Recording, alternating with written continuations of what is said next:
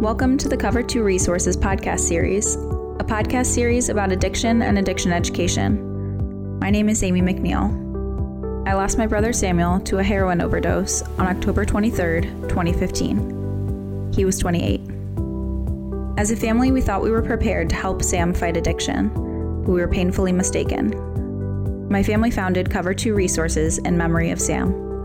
Our mission is to arm others with the knowledge needed to best support a loved one struggling with opioid addiction. This podcast is available on iTunes, Google Music, Stitcher, and via RSS feed. Simply search for the full name, Cover 2 Resources, on your platform of choice. Thank you for listening. Hi, this is Greg McNeil, founder of Cover 2 Resources. Welcome to the fifth and final episode in our 5-part podcast series on the Showtime program, The Trade, a docu-series providing a front-row seat to the opioid epidemic through the eyes of those most affected. We invite you to binge, listen, and share this series to make a difference in the opioid epidemic. First, binge on all 5 episodes of The Trade. They're available for free at cover2.org. That's cover2.org. Next, listen to the podcasts with their backstories for each episode and the related programs that are making a difference in the opioid epidemic. And finally, share those with all the people that you know that you feel may benefit from this program. And that is how we all can make a difference in the opioid epidemic. In this final episode in our series on the trade, we revisit the Franklin County Sheriff's Department to talk about investigating drug dealers and the HOPE Task Force. Next, we'll hear about quick response teams and why they work so well to get people into treatment from Dan Malloy, one of the originators of QRTs. Later, we'll revisit Jen Walton from Atlanta to get an update on Skylar's story. And we'll talk with Richard Confer in Dayton to hear more about Brittany's success. We conclude this series with some final thoughts on what we learned from the trade. Once again, we begin this episode with Pagan Harleman, executive producer of the trade. In episode 5, we sort of circled back to the Sheriff's Department in Columbus, and we met another detective, actually a sergeant, who you see in episode 1 briefly, and in episode 2, and that's Sergeant Nate Smith, and he's the head of the HOPE Task Force. And, we really thought at some point in the series it was important to touch on kind of treatment and to touch on the things that Chief Minard and that Sergeant Nate Smith have been doing as a result of this epidemic, because they both told us that their attitudes towards addicts and towards the epidemic had changed, as a result of sort of their exposure and meeting people.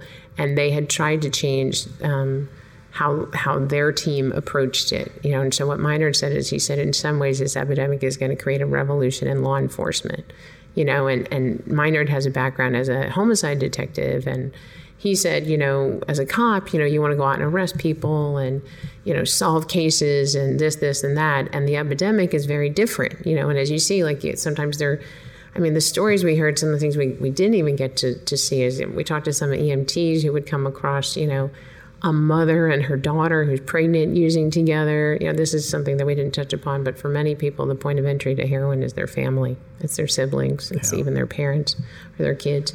So, there's a lot of really challenging things that law enforcement sees. And at some point, Minard and Sergeant Nate Smith got together and they partnered with Southeast, which is a health organization with social workers. And they came up with this approach for the HOPE Task Force, where they do follow-ups within 30 days to fatal and non-fatal overdoses, to see if they can give people treatment, to help them get treatment. And we really wanted to focus on that. So episode 5, with law enforcement, we see some of the new approaches that they're taking in the face of this epidemic. And in Mexico, we wanted to highlight this activist, Mario, and sort of what he was kind of trying to do in the face of all the violence and things that are happening, and the experience that he had in his family. And then we went back to Skylar and his family, to sort of see he was beginning to pursue treatment, and we wanted to follow that story and sort of give people an idea to see, okay, well, what, these addicts that we met, what's happening to them now. Turns out it's common for people to go missing in Mexico, and most families never get closure. In Mexico, a number of people have died as a result of the drug war, but there's also many who've been missing, and they're simply categorized as missing. Their bodies have never been found. The large majority of cases in Mexico are not prosecuted, or followed through on. So there's a lot of issues in Mexico around sort of how law enforcement proceeds. There's not necessarily the resources or the wherewithal to follow through on many investigations. So many people go missing, and, there's a lot of mothers who for years will go looking for, their kids and never give up on them and talk about a need for closure. And so, we very much wanted to reach out and touch upon the stories of some of the activists there who are speaking out against the violence, who are, asking, law enforcement and other people to follow through in these cases, to let people know where their families are. And so Mario is an activist. His brother disappeared a couple of years ago, and he goes to a march for the 43 students on the anniversary of their death. He went to the march in Mexico City, and that's when he talks about his brother. And his brother, disappeared from their town, and they never found him. They don't know where he went. So the 43 students is significant because that, they went missing and nobody's really taken responsibility for it. And that crystallized in Mexico this sort of what was happening, how the level of violence and people going disappeared and missing and nobody taking responsibility and law enforcement not following through. So the 43 students has become a cry for many people in terms of accountability. Like, we need answers. What's happening? Why are people just going, sometimes they're murdered and you find out about it. A number of journalists have been murdered in Mexico. It's one of the most dangerous places to be a journalist. But, for people in small towns like Mario, sometimes they have a family member missing. They ask year after year after year, nothing happens. They never know. And so what he says is he just wanted some closure. He just wanted to know, even if he just found the bones or the body, he wanted to know what had happened to his brother, and be able to, because otherwise, they lay awake at night. What if he's suffering somewhere? I need to help him. It's like an open-ended thing. And he's one of those people. Next, Pagan speaks about Chief Meinert's response to the opioid epidemic and how it's evolved. I mean, we thought it was great to see how Nate Smith and his team worked, and that, in some ways, as Meinert says, they have become social workers. We saw them when they would go do a follow-up visit and help somebody drive to get treatment, and I mean, look, they don't want to just do investigations into fatal overdoses. They don't just want to show up when somebody's died. They want to stop this, in any way they can. And that's sort of where the brainchild came through. And also Meinert had formed some partnerships with different groups, and social workers. And, he really, Meinert's motto is he wants to think outside of the box, and I think that's something that law enforcement across the country should think about. Just arresting people is not working. It's not working. I think when people share what's really going on inside of them, it's powerful. And so even though a lot of people we encountered were in a lot of pain, it was powerful to hear their stories. And I feel privileged to be a part of that. And I also think you have to find hope. No matter how hopeless things are, you always have to find hope. And I hope that, as Jen Walton says, where there's life, there's hope. Where there's breath, there's hope. So for all these addicts, for anybody who's struggling with this, even for the people in Mexico, there's always hope. There's always a future. Next, Pagan shared what wound up on the cutting room floor and didn't make the final version of the trade. Well, one thing I would want to highlight is that there are many, many people we talked to who we didn't have a chance to put into the show. So many amazing parents and even addicts and other law enforcement. And we learned from all of them. We just didn't have a chance to, follow everybody in terms of our filmmaking. And, there's a lot of stories, open injection sites. There's other places that are very worthy. And I hope that this series will just begin to, open up people's interest into this subject, and that, people who are struggling with this in the inner city, that there'll be interest in other places, that this is not taken to be a comprehensive look, but just a sort of a beginning look. Now we revisit our discussion with Detective Jake Smith from the Franklin County Sheriff's Office. I would say that a lot of the time what we have is once we go into a scene and we respond on a scene, the first roadblock I would say that we have a lot of the times is that especially parents, they want to try to overcome the stigma of addiction. They don't want to have their child viewed in that that negative light. And a lot of the times we'll see parents or family members clean up the scene, meaning taking evidence away from the area that would allow us to go further within the investigation. So for us, we see people dealing with addiction every single day. This is what we deal with, whether it be from an overdose or just being in contact with people because they know, what we're doing with the Hope Task Force. So I'd say the biggest roadblock that I always try to tell family members is that you don't have to worry about the stigma. We understand that this is probably one of the hardest things people have to go through, and the only person who understands being addicted to drugs such as heroin or fentanyl is the person that's living in that addiction right then and there. And I would say also with the cases being time sensitive, it's one of those hurry up and wait kind of things. When we go into a scene, we're trying to quickly identify the source of supply or the dealer, but once we get to a certain point, we have to wait for a toxicology report to come back from the coroner's office. And that toxicology report is the determining factor, really, if we're going to go further with a case for prosecution on the charges of like involuntary manslaughter or corrupting. I asked them how families could help and not hinder their progress in busting drug dealers. There are also parents that are, for lack of a better term, vigilantism, where they would want to handle the investigation themselves, figure out who it is. They've reached out to the drug dealer. They know who it was. Say, I'm coming for you. Send text messages, go to their house, that kind of stuff. That puts them in a very dangerous situation themselves. And it also gets rid of the surprise factor that we have as far as conducting investigations. Them not knowing what happened actually serves us. It helps us out a lot. I guess that's really all I want to say. The less the dealer knows about the investigation, the better. Yeah. Especially in the early stages. So those are some of the barriers that we deal with. I asked them about the takeaways of this program. I think, while the series it does a great job of painting the picture of really the bleakness of the opiate epidemic, there is a lot of good work that's going on. There's a lot of success stories. There are a lot of people that are successfully completing treatment and recovery, especially through our partner at Southeast. A lot of the reason that you can't really focus on that a lot because it's a very private matter between the people that are going through that recovery and that treatment story, and that becomes a very protected and private thing between the patient and the healthcare center. So in this case, sure. Southeast. So a lot of that can't be shown. So while there is a very bleakness, to the opiate epidemic, and it seems, like an unwinnable battle, there is a lot of good stuff going on and a lot of victories, personal victories for families that are going on right now that may not necessarily be shown in that documentary. Next, Chief Minard talks about the Heroin Overdose Prevention Education Task Force, or HOPE.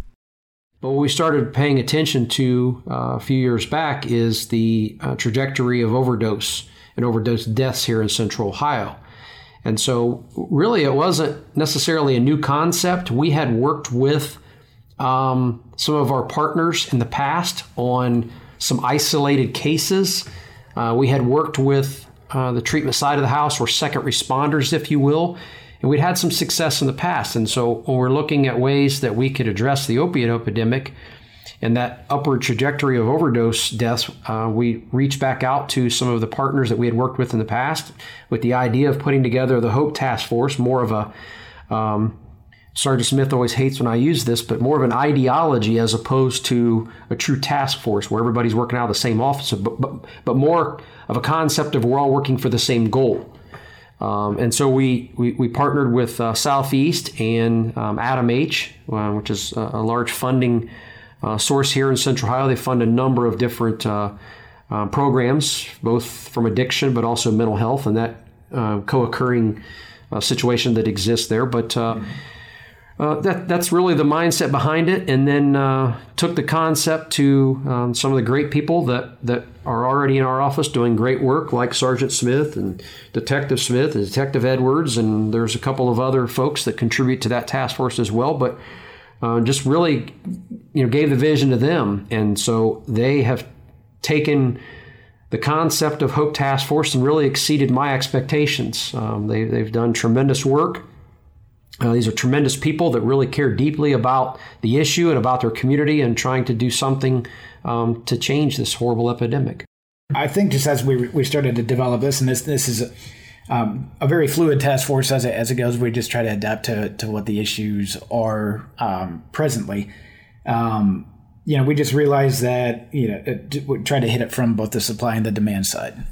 We concentrated so much on hitting the supply side over the past years that I've been involved in the Franklin County Drug Task Force, and that's kind of what I was saying. We're taking 30% more heroin off the street, 30% more people indicted as I was working on those stats. But then you see almost in a parallel the overdose death rate is going on along with it. So if we're using the preservation of life as a meter to gauge, I guess, success and how we're doing, we weren't doing very good. So we needed to try and figure out a way to at least fight it a different way. So we just we had all the tools here. We just needed to develop the partnerships with the healthcare and treatment side. Instead of treating people who are struggling with addiction as criminals, treat them as victims, and then go after the dealers even harder. That way, you're trying to take away the supply side and the demand side, and we're doing everything that we can.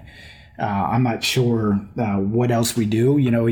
What else to do? It's a big problem. The only thing we can think of is to use the law to hold the dealers even more accountable. Higher penalties for what they're doing.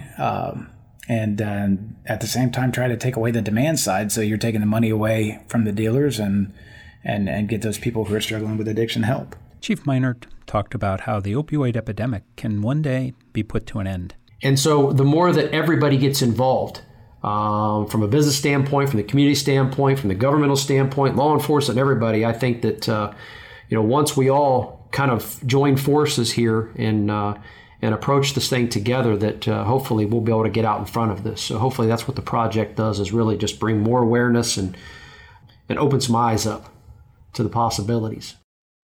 Once again, here's Dan Malloy to talk a little bit about quick response teams and why they work. The concept was initiated in late 2014, and we worked through all the legalistics of it with HIPAA and things of that nature, and partnering agencies and identifying quality partners. And to kick off in July of 2015, what it is a partnership between police, fire, and the paramedic EMT service, as well as a addiction counseling specialist that respond and follow up to any overdose that occurs within our community. The goal over time has been to follow up within 3 to 5 days. That's when we've had the most success in transitioning the victim, so to speak, to treatment. And the reality is it's a simple practice of compassion, empathy, and humanity. And so at this point, they've overdosed, they nearly died. And what we've found, what you've learned over time, is that is the best time, one of the best times to reach out to them and encourage them to get the help that they need. So there's a window there that provides us the opportunity to get into the family unit and let people know that there are people that care about them, and there are resources available to them that they probably didn't know about, or that there are people that are willing to go the next level of support when it comes to getting them through and finding the resources that are necessary to get them help. So somebody overdoses in the community, and within a week, they're visited at home by this 3-person team. What happens there? Well, there's a lot of things going on. The picture of the police officer and the firefighter. They're driving a unit that is marked both police and fire, and it's identified as a quick response team. It's a visual representation to the community that the community is in Corrigan is working, and we're not forgetting, and we haven't forgotten about this disease or what its impact is on families and neighborhoods and communities. So it's a visible representation of the partnership that's out there.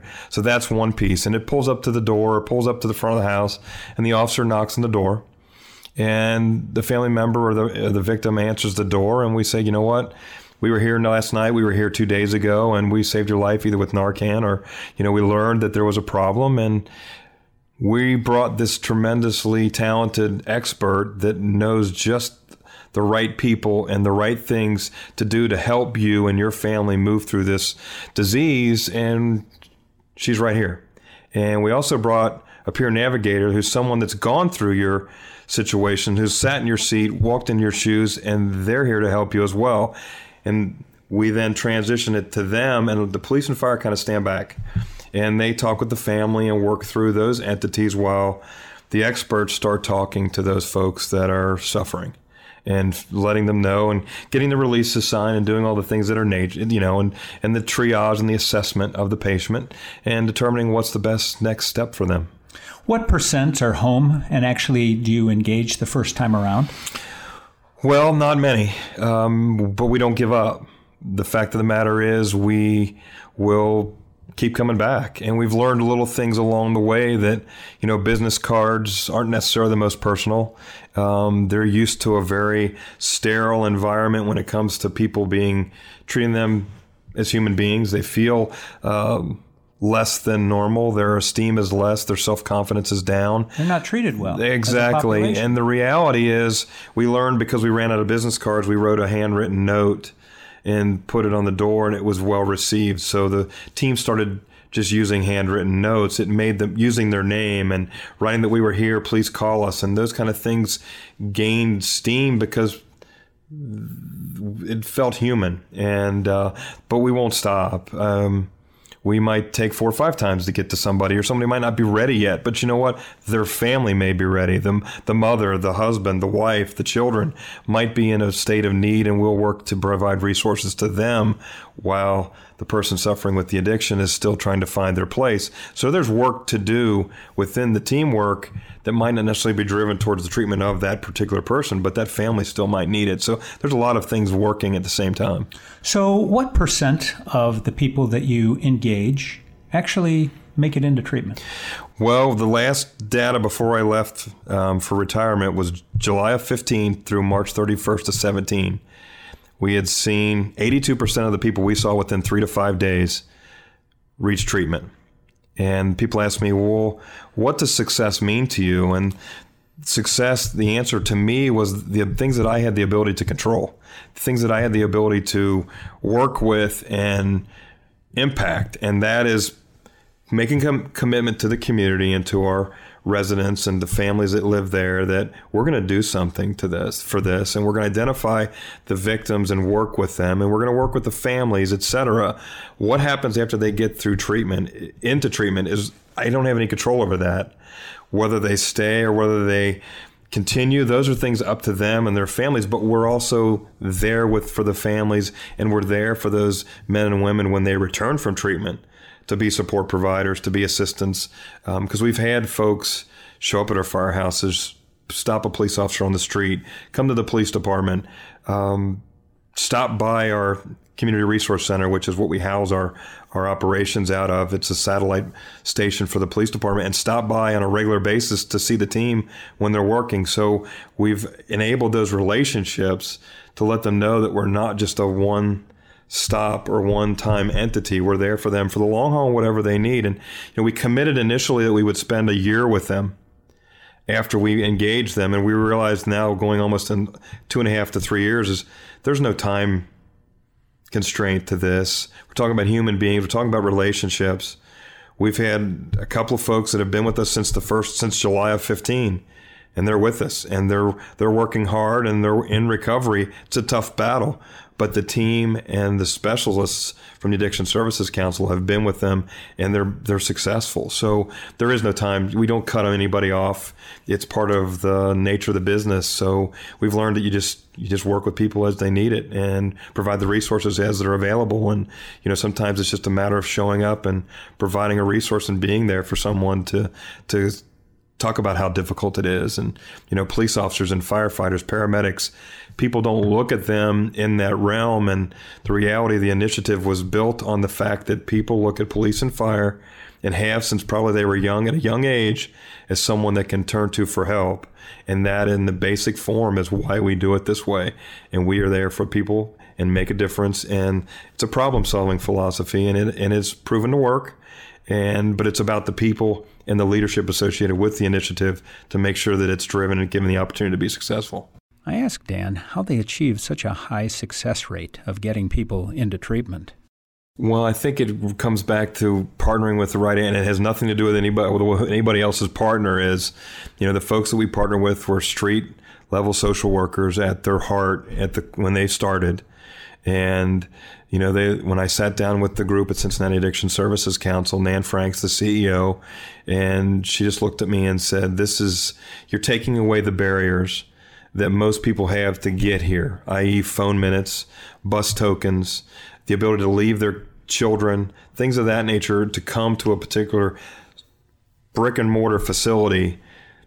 Us going to them and providing resources and talking with them and triaging and assessing them there and building those relationships. Because you said this is going to be successful, and that's before we ever even started.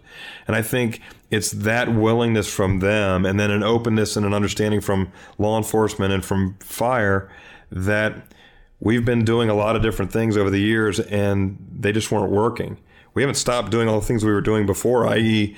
arresting, investigating, doing all the police work that's necessary, and responding and using Narcan and doing the things that were necessary to save lives. But while all those things are going on, we're problem solving this and being more proactive and engaging. And we've seen reductions in crime and reduction in overdoses and things of that nature, which is kind of uncommon in this current climate because most communities are seeing increases. So, I think it's about the people that are engaged and the willingness of the leadership to say, what?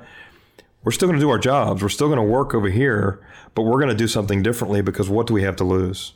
So Nan Franks is really, and her team are making a concerted effort to remove those barriers. Absolutely. So that it's possible for someone to get into treatment. And I think that that's really key. And I think it is as well. I think it's, it's relationships that, Nan's been in the business for 40 years. There's a lot of relationships built within the treatment providers and those folks to pick up the phone and call. And those are the difficulties. Is it a week? Is it 2 weeks? Is it 2 days to get someone into treatment? We also had an entity, very well-known doctor, Dr. Sean Ryan from the Cincinnati area, Northern Kentucky area, put one of his treatment facilities in Coleraine because of the willingness of our community to be proactive.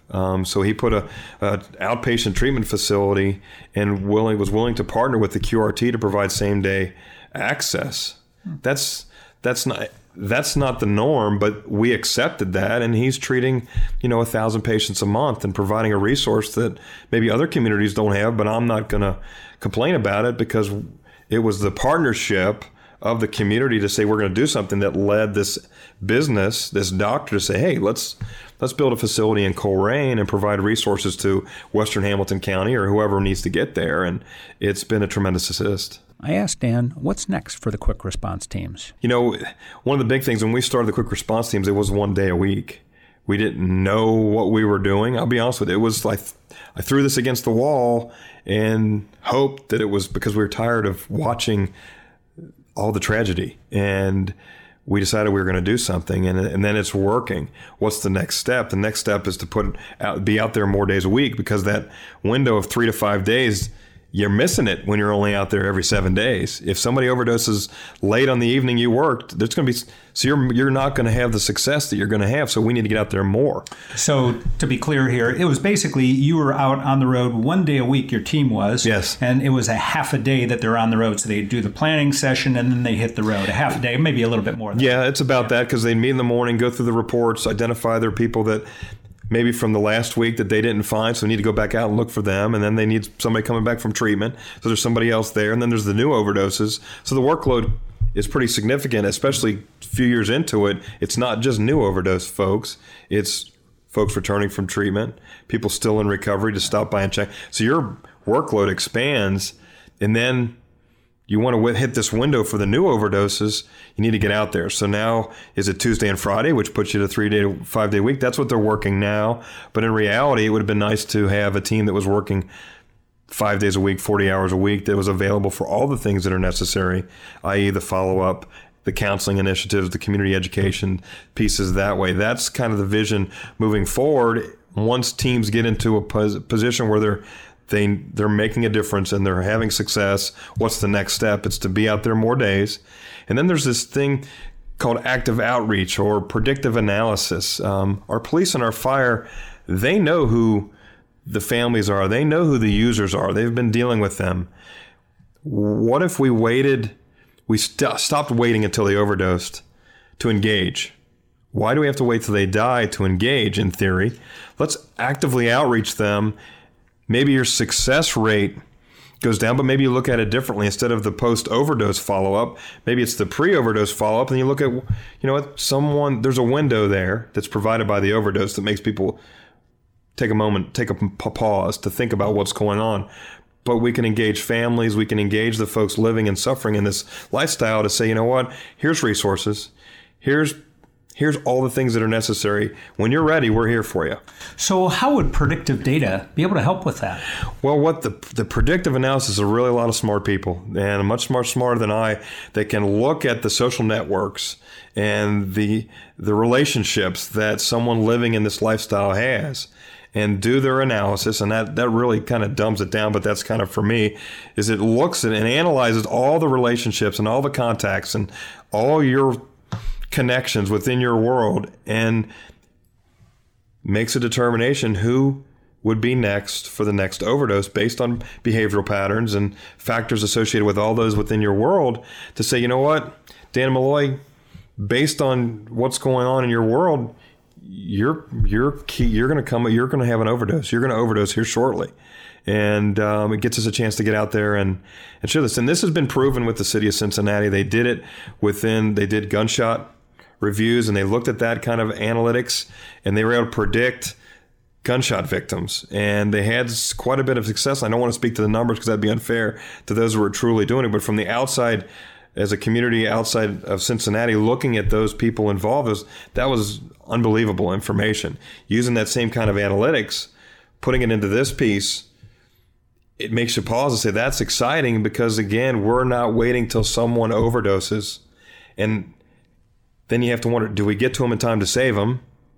All those factors there, we get to them beforehand and start the relationship building, look at us as not the enemy, but a partner, and provide the smart people, the Addiction Services Council, the peer navigator, put them into their lives ahead of the overdose.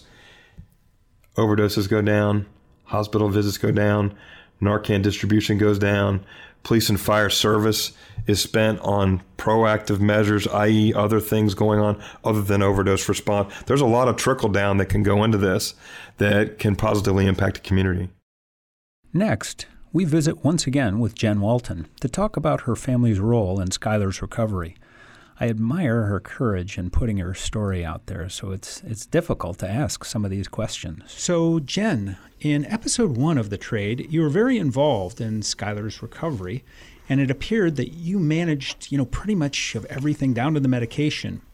It seems as though, from an outsider looking in, it looked kind of like maybe you took a little bit more ownership of his recovery than he did. So, in retrospect, do you think that was the case, maybe?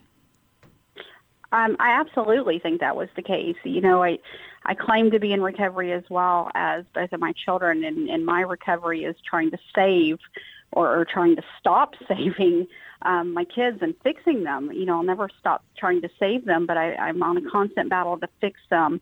And I think what I've learned over the years, and I battle with daily, is working Skylar's program harder than he is willing to work. So I've definitely been guilty of that. Well, as a parent, it goes against every fiber of your being when you hear tough love and distance yourself and cut them off.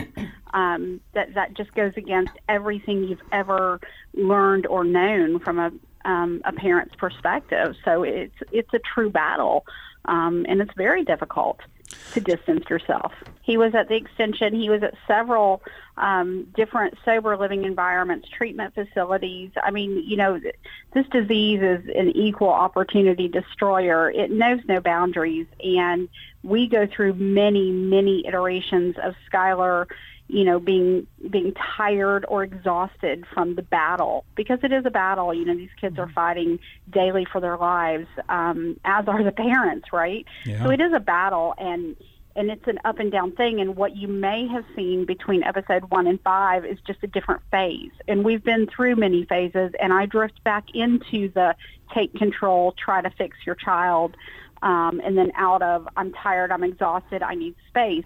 Well, with the extension there, he met with them. It looked like it was on a Friday, wasn't it, that he met with them? And then, it was. And then, so he got approved for the program, but then he had to wait. Yes. All the way till Monday. Which is very difficult at best. A lot of families have absolutely exhausted their resources, their emotions, their lives on helping their kids or supporting their kids. It's an exhausting battle. And this was on a Friday, and he did have to wait 2 days to get in. He finally did get in, but it was short-lived. Once again, Robin Starr, family coach, joins us in conversation with Jen. So, Jen, looking back on that, when he was waiting and you took him back in the house from his car, what worked about that plan, and what might you change if you had to do that all over again? Well, we've been in that situation, unfortunately, a few times at best, the back and forth, the tennis ball effect, if you will. And we have changed. At current, he is out of treatment. He is on the streets, and we have not allowed him back. And we have made a decision as a couple, as Skylar's parents, that we can't let him back in at this time. It's a boundary that we've set, and it's not something that we've tried before, at least to any success. Mm-hmm. One of us always kind of caves, if you will. Right. So at this point, we are distancing ourselves. It's the hardest thing I've ever done in my life. I don't know that I'll be able to do it day by day. It is a day-by-day attempt for me. Yeah. I try to stay busy, but we have elected to try something different because what we've done in the past has not worked. Well, I like the fact that you said that, because you are bouncing like a ball back and forth. And you said something interesting when you said, first we try to fix it and make the things happen to have him not use heroin anymore. And then we have tough love and we throw him out. Well, there's actually a balance. And that's where, some support comes in to help you learn what is that balance, because we do want it to stay attached, right? Because that way we do have more influence, but we need to take care of ourselves. And that's where the boundaries come in. And boundaries are not necessarily tough love. The boundaries are, Skylar, if you're using, you're making the decision not to come home. But Tyler, if you're not, then you're welcome to come home. It's your decision. And I think your husband said that at, I think maybe episode 5, and I love that he said that. Like, this is your decision. Mm-hmm. I'm sorry you chose this.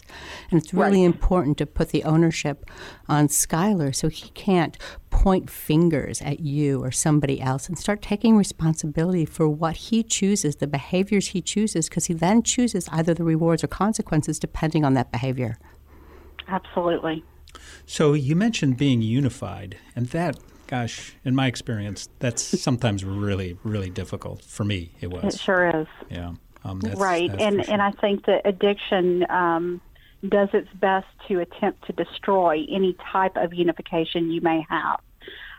So I've seen over the years Skylar kind of playing on my heartstrings, of course, but he's pretty good at manipulating his father as well. And so, we almost kind of take turns of who's going to give in. But there seems to be one of us that's continually strong. And I just can't even tell you how I'm still married. My husband obviously loves me a lot for some of the things that I've done in the spirit of fixing, helping, aiding, or supporting, which was not helping at all in retrospect. Yeah. So in my groups, we do a lot of working with parents who are on completely different pages. And that unity or lack of unity that you're talking about is so destructive, not only to the marriage, but to your own self. And then, of course, it allows your son, the person with substance use disorder, to get in there, put the wedge, and work the parents, because they're very, very smart kids, right?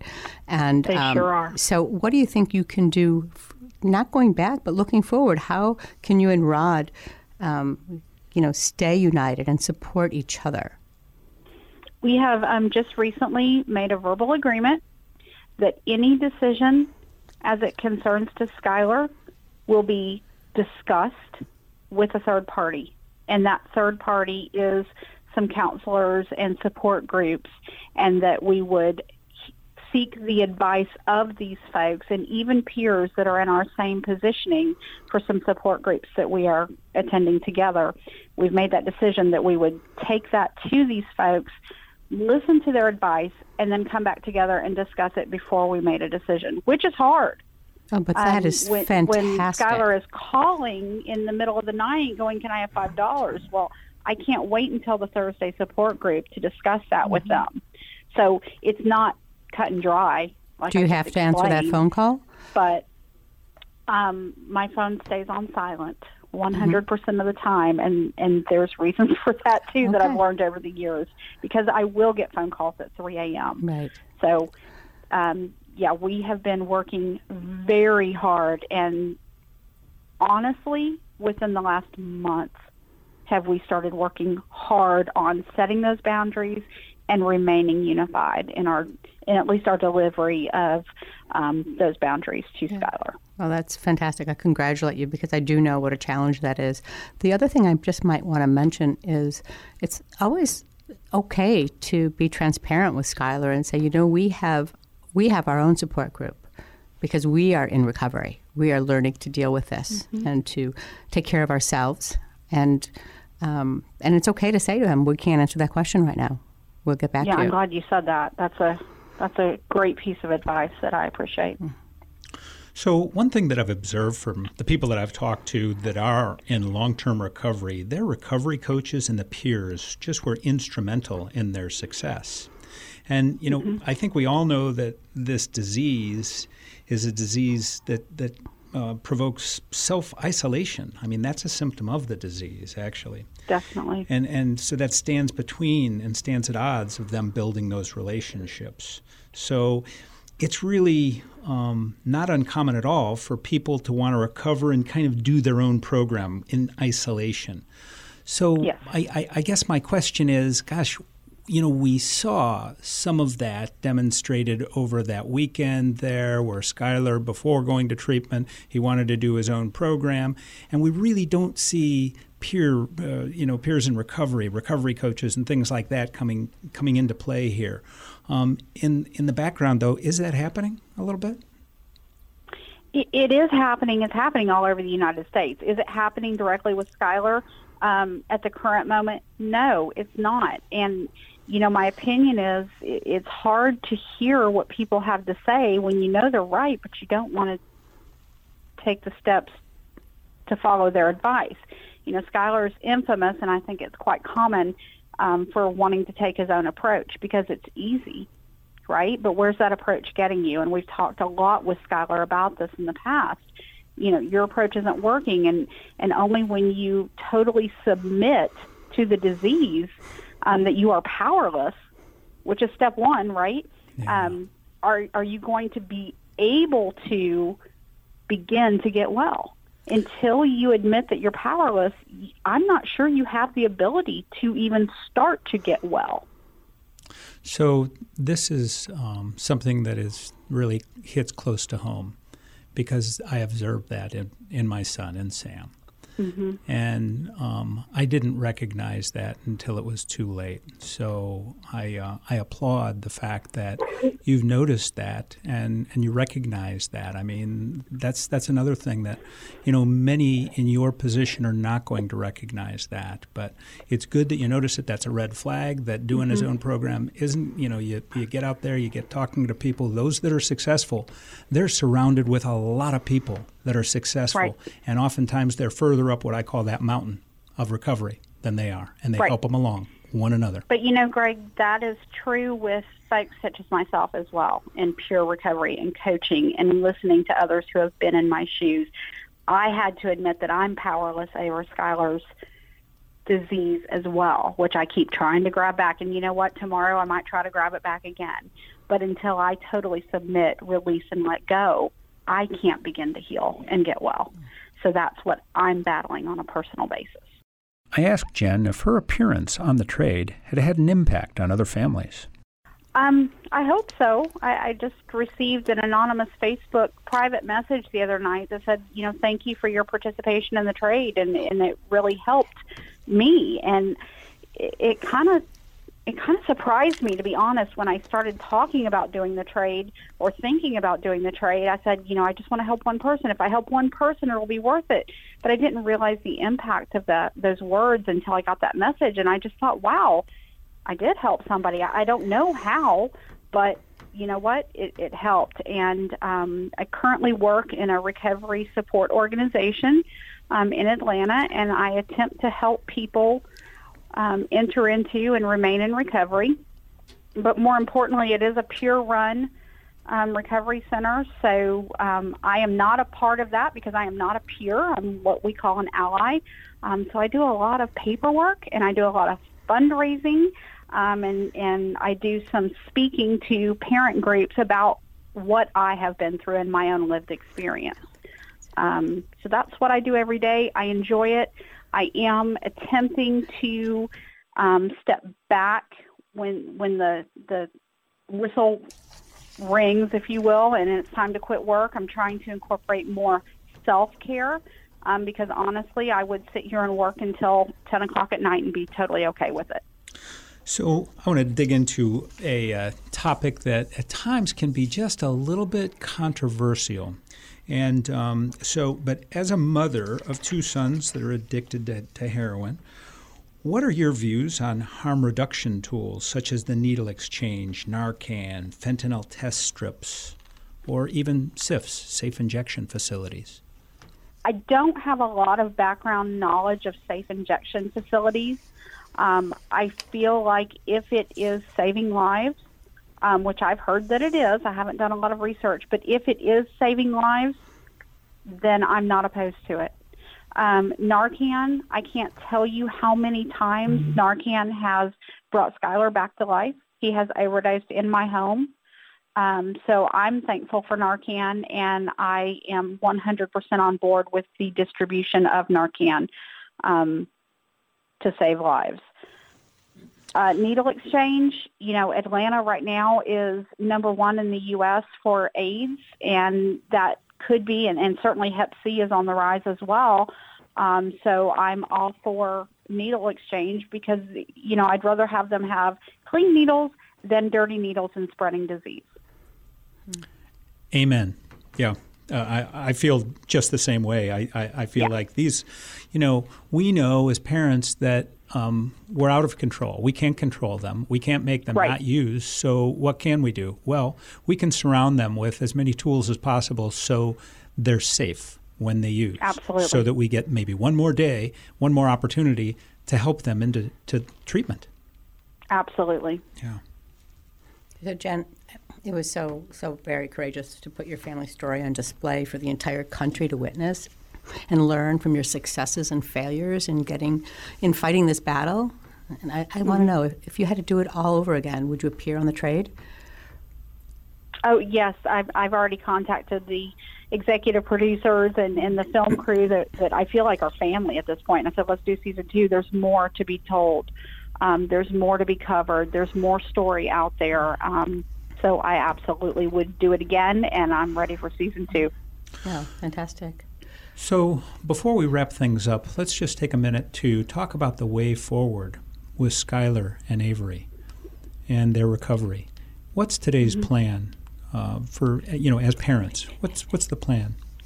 The plan for Skylar is that we are working hard on our unification in the gift of desperation. We have not tried that before, and I feel that if we do not try something different, we're going to continue to get the same outcomes. So we have to try something different. So we are attempting to give him the gift of desperation to enter into recovery. With Avery, he is in a 6-month program in South Georgia, about 3 hours away, and doing amazing. We cannot talk to him right now. We write letters and send care packages. We won't be able to speak to him for about 30 days. Mm-hmm. Jen, can you tell me a little bit more about the desperation aspect that you're talking about? The gift of desperation. Desperation. Mm-hmm. So the gift of desperation, in my opinion, is not providing the comforts of life. I don't think that anyone would make the decision to get help and to fight the beast, if you will, if they don't have to. Mm-hmm. So, you hear about rock bottom. I don't know if there's a rock bottom. I hit my rock bottom a long time ago. I don't know what Skylar's rock bottom is. I don't know what the end result is. I don't know what God's plan is. I know there is a plan. I'm not sure it will be the one I want, but at the rate we were going, it was not working. Mm-hmm. The tools we were providing and the enabling and the giving in and the loving Skylar to death, which is what Rod says that I do very well, it's not working. He's not getting well. So we had to try something else. So it takes parents a long time to understand that. So I'm glad to see that you've gotten to that point to understand that what you're doing has not worked, and you've already mentioned that. Right. So once again, I want to applaud you for your strength and courage in bringing your story forward in such a broad scale. Do you have any final comments for our listeners? Well, I know in the trade, I continuously said where there's life, there's hope, and I truly believe in that. The thought has started to cross my mind, and I don't know how people will take this, but, there may be peace and death. That may be the way he escapes this battle. It's not what I want, but as long as he's alive, I have hope. I'm joined now by Richard Confer from Recovery Works in Dayton, Ohio. You may recall Richard because we met him in episode 2 of The Trade. So, Richard, welcome again. Thank you. I'm excited to have you here to tell that story. Yeah, it's been a journey. Addiction is like no other disease. Obviously, for those who've been touched by it, but since The Trade was filmed, Brittany, who was in episode 2, struggling, she just celebrated 13 months of sobriety on the 17th of this month. Congratulations. That is just tremendous. That is fantastic. I'm very happy for you and very happy for your family. Let's go back into the background for Brittany and just do a quick refresh in terms of what everyone saw in episode 2, what they witnessed there, and then bring us forward to today. Okay. In episode 2, Brittany was struggling. She was at home for a period of time. She was struggling with staying away from old people, places, and things. So that always led her back out. So she had relapsed. She wasn't allowed to stay at home. And despite knowing that she wasn't clean and wasn't going to be clean, I was trying to keep her as safe as possible and not be literally on the street in the cold while we tried to get her into some treatment somewhere. The fortunate thing happened. She ended up picking up some legal charges. Actually, why was that fortunate? She actually got arrested because got her off the street. Yeah. With the opiate addiction, the fentanyl addiction, the heroin addiction, the toughest part is people go through withdrawals And, the psychological effect, the pull on people, they don't want to go through that sickness. So they continue to use even though the drug's killing them. So obviously, in most cases, even though occasionally they get some stuff in the county jail as well, she was put in jail. She started to detox and get sober. And by the grace of God, they knew she was had a heroin problem, a drug problem, and forced her into some treatment. And she went into some inpatient treatment for a while, and then she was released to Recovery Works to continue her treatment and mental health help and, stay on the Vivitrol shot. So being detoxed and, the Vivitrol maintenance program helps curb the drug craving of opiates and also works on alcohol and, the proper medical treatment. And obviously the most important piece to all this is counseling, because the drug is a symptom of the problem, as we know. And if we don't treat the underlying problem, we're going to return to drug use. So we continued. She worked really hard. She's been through a lot of treatment programs, relapsed multiple times. But, as her father, I never would give up on her. I don't give up on people in our treatment center, I understand what it's like to struggle with addiction. So we battled through it, and she did a lot of work, continued to take action, and so far, so good. Tremendous. I tell you, I just find your story so incredible because, as a parent, I can relate to this, finding yourself in crisis mode and looking for places to send your child to get them the help that they need, and being frustrated because you can't find a real good fit. And you did something that nobody does. I've never heard of that before. You decided that, it's not out there for my child, so I'm going to make it happen. I'm going to create Recovery Works, and that's what you did, and that's just unbelievable. Yeah, that began in, the thought process came in mind around 2008, and it was real frustrating with both my daughters began struggling with opiates and heroin, and they knew they were having problems and couldn't stop, and it was before I was in the field. And I decided I was like, at some point in time, I'm going to go back to school. I'm going to get my counseling licensure, and we're going to put together a treatment center, and we're going to do it to the best of our ability and get people help when they want it, meet them where they're at, and cut out the long, drawn-out process to get treatment. People that are sick, it's hard enough, for them to want to get help, to stay in the battle. And if you make it difficult, most of the time people aren't going to follow through. Yep. So Recovery Works was created out of all the frustration, all the failings, all the things I seen when I got into the field and going through it with myself and with my daughters. And we put it together with the thought is that, people are sick. We're going to help these people until they can walk again. And we're not going to make them wait for services. So your daughter, Brittany, was one of 4 people featured in the trade. The others were Skylar, John, and Andrew. Skylar was just about ready to start a program with a recovery facility down in Atlanta called The Extension. And in fact, he, after the episode ended, he did end up going into treatment there, but very quickly, within a couple of days, he washed out. And today, he's still out there using. John was wandering through the episode in episode 3 and just trying to make it day to day with no real plan to stop. And he was enabled by all of those around him. And to this date, as we understand it, nothing has really changed in his status. Andrew in Akron, he went through 1 year of a supervised program, an excellent drug court program, and he relapsed as soon as he was no longer under the supervision of the courts. So out of 4 people, only one of them is today in recovery and doing well, and that's your daughter. Yeah. That's, really by the grace of God and her willingness to do things. And,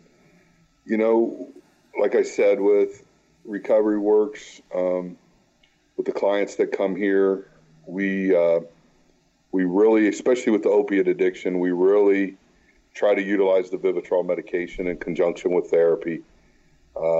We pick people up from jail once they're detoxed. We bring them right to the treatment center, get them the shot before they hit the streets, get them right into treatment. We get them into sober living, whatever we need to do to separate them from their prior environment, and we get busy working. I'm glad you mentioned that. You and I talked about that prior to this interview, and I'd like you to kind of start from the beginning from this about that and talk about that program. So we're kind of shifting gears here, and you had on for the most part, I was asking you to put on your dad hat to begin with, and now let's move over in your professional hat, because you've got a couple of programs that are working well through Recovery Works, and one of those is this Grab 'em as soon as they're released from jail program. So tell us about that. Well, we work with the criminal justice system, and a lot of the judges and probation officers in our community, fortunately, have worked really hard to work with us and understand addiction. And, they go by our recommendations, and when people end up in jail, they offer them treatment if they're willing to come to programming and, follow our recommendations, which if you're a heroin user or have an opiate addiction, obviously our recommendation is going to be counseling and MAT, which is medically assisted treatment, and that majority of the time, if not all the time, comes in the form of Vivitrol, which is the most successful medication in our experience at fighting the cravings, blocking the effects, and it allows people's minds to calm in order them to get the message of counseling, begin to work on themselves so they're not out chasing the high, chasing the drug any longer. So what we worked in conjunction with the court system is we go in, we do a screening, find the person appropriate for that program, and then we arrange for them to be released to our custody, and then we have someone go to the jail. The jail releases the person to us with the intention of bringing them straight to treatment. We bring them straight to treatment. We get them used to the facility right away. We introduce people. We make them feel as comfortable as possibly can coming out of jail. We get them over to our medical center. They meet with the doctor. They get a Vivitrol injection. And then obviously they meet with case management. And if we can get them into some housing, we get them into some housing if needed. And with our housing programs, we provide transportation to and from group every day. And that is the most successful program we have. How many people, do you have some stats on that, Richard? People that you've put through it, how long it's been in place, and what the track record is? We've been working on the Vivitrol program, and obviously it's increased with the popularity of our center. We probably administer over 100 Vivitrol shots a month. Obviously, some of those are first time, but we have a lot of people staying sober on Vivitrol. And as long as they're attending counseling and coming to functions and group and meeting with their counselors and working to change, it's very successful. We're an intensive outpatient program, which intensive outpatient is more group time a week. It's a minimum of 9 hours a week, 3 days a week. But the phase down part is usually about a 4-month after successfully completing intensive outpatient program. It's usually about 4 months of sobriety, maybe 6 months. Then they work their way into our other program, which is non-intensive outpatient, which is 2 days a week of counseling, 2 hours at a time with an individual. And we probably have in the range of about 120 out of our 300 clients that are active with us in that program. So that means we have about 35% of the facility has substantial sobriety and recovery. Now, does that mean it's perfect? Does that mean there's not relapsing? No. But what we do is we pick right back up and get busy again if that does happen. We have a lot of people that have come through our program multiple times, and now they get it. We've had some people graduate after going back and forth into the jail program multiple times, just completed the program, celebrating over a year of sobriety. The one thing I've learned in my own personal experience and being as a dad is, if this is the biggest thing I can do, is we're not going to give up. If that person's willing to continue to try to be sober, willing to continue to try to fight, we're not going to give up on somebody. Any final words of hope for our listeners out there? Recovery's possible. It's not easy. It does take work. The biggest thing is, people do have to suffer, unfortunately, their natural occurring consequences.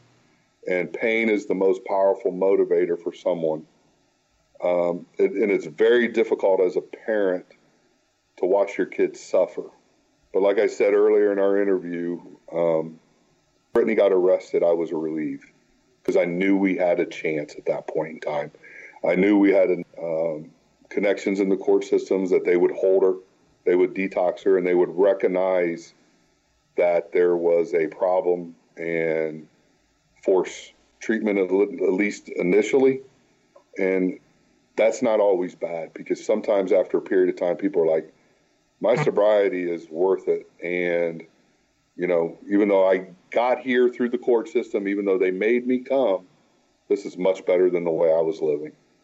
So sometimes some things that seem to be the worst things that could happen to somebody, which is like locked up in jail, because the last thing in the world we want is our child to be locked up in jail, turns out to be the best thing. Thank you for joining us for this concluding podcast of our 5-part series on the Showtime original program, The Trade.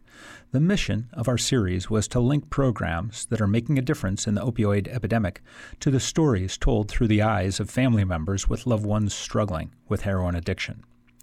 The Trade follows the lives of 4 heroin addicts, all in active use cycles as the series begins. In episode 1, we met Skylar and his parents, Jen and Rod, who try everything to help their son in his recovery. In the concluding episode of the series, Skylar's out of options. His family has kicked him out, and he's living on the streets. He decides to get help. After the show wraps, he does, in fact, get into rehab, but within days, he drops out. He now lives somewhere on the streets of Atlanta. These are like all the people that have died recently. Doug, John, Cave, Nick, Washburn, Lauren, JP, Zane, Sarah, Joey, Chico. Chico? Yep. A bunch of people. We just heard a clip from episode 3 of John naming off the dozen friends he has lost recently to overdose. John lives mostly on the streets of Atlanta, living day to day through multiple use cycles, surrounded by people that enable him to keep using. He comes across as a resourceful, compassionate, amiable person who's trapped in a cycle of addiction without the support system or wherewithal to escape. His status has not changed since this story was profiled on The Trade. In episode 4, we meet Andrew, who's on the run from the law at the time the episode begins. We watch as he prepares to give himself up and ultimately enters Judge Teodosio's drug court program. Andrew did graduate from the drug court program, and soon after his court supervision was lifted, he began using again. He now lives on the streets of Northeast Ohio. In the second episode, we meet Brittany, who at the time was actively using while living in a hotel paid by her father with the understanding that she would be detoxing there. Ultimately, Brittany is busted for possession and enters into a court-supervised recovery program. Today, Brittany has reunited with her children and just celebrated her 13th month of recovery. Just 25% of the people that we met in The Trade who were struggling with heroin addiction got enough recovery time in to allow their brains to recover. And even though it's a small sample size, it's important to note that a 25% long-term recovery rate actually would be an improvement over today's success rate nationally. The disease of substance use disorder is self-isolating. Many people, including my son, attempt post-rehab recovery through their own program, convincing themselves and everyone around them that they're in control of their recovery and missing out on the opportunity to build those vital connections to help them through the highs and lows of recovery when their damaged minds rationalize actions that lead them back down the path to using again. A common theme of hope was voiced throughout the interviews in this podcast series. Beginning with Pagan Harleman, Jen Walton and Richard Confer, guest after guest, said, "If they're still here, there's hope. There's always hope." In more than 200 interviews that I've conducted on the opioid epidemic, the most profound thing I think that I've learned is recovery does not happen alone. It takes a team. Those in recovery need a strong support system to have any chance of recovery. What that looks like may be different for everyone, but all those that I've met who are in long-term recovery have one thing in common: a team of many people, from recovery coaches to family, peers in recovery, and the list goes on, of people that are all connected with one goal in mind: recovery with purpose. We would like to thank Showtime, trade executive producer Pagan Harleman, our PR liaison Cassidy Aquino, and the families who courageously put their stories out there in conversation with us for making this podcast series possible. To learn more about the guests in this series, including contact information, go to cover2.org/thetradeguests. We close our series with a song from my friend, emerging country music CMA award-winning artist Shane Runyon, and his hit song about compassion, forgiveness, and recovery. It's called Tattoos. Walking through the parking lot to the grocery store, I saw a woman walking up. I smiled and grabbed the door, but she won't look me in the eye. That don't come as no surprise today,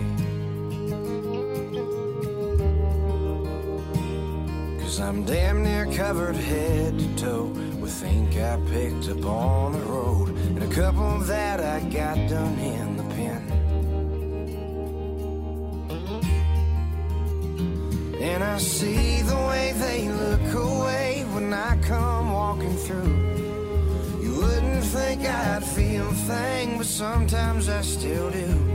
But I promise that these old tattoos haunt me more than they scare you. But I'll still wear them proud every day. These old tattoos remind me of the sins the good Lord washed away. Washed away.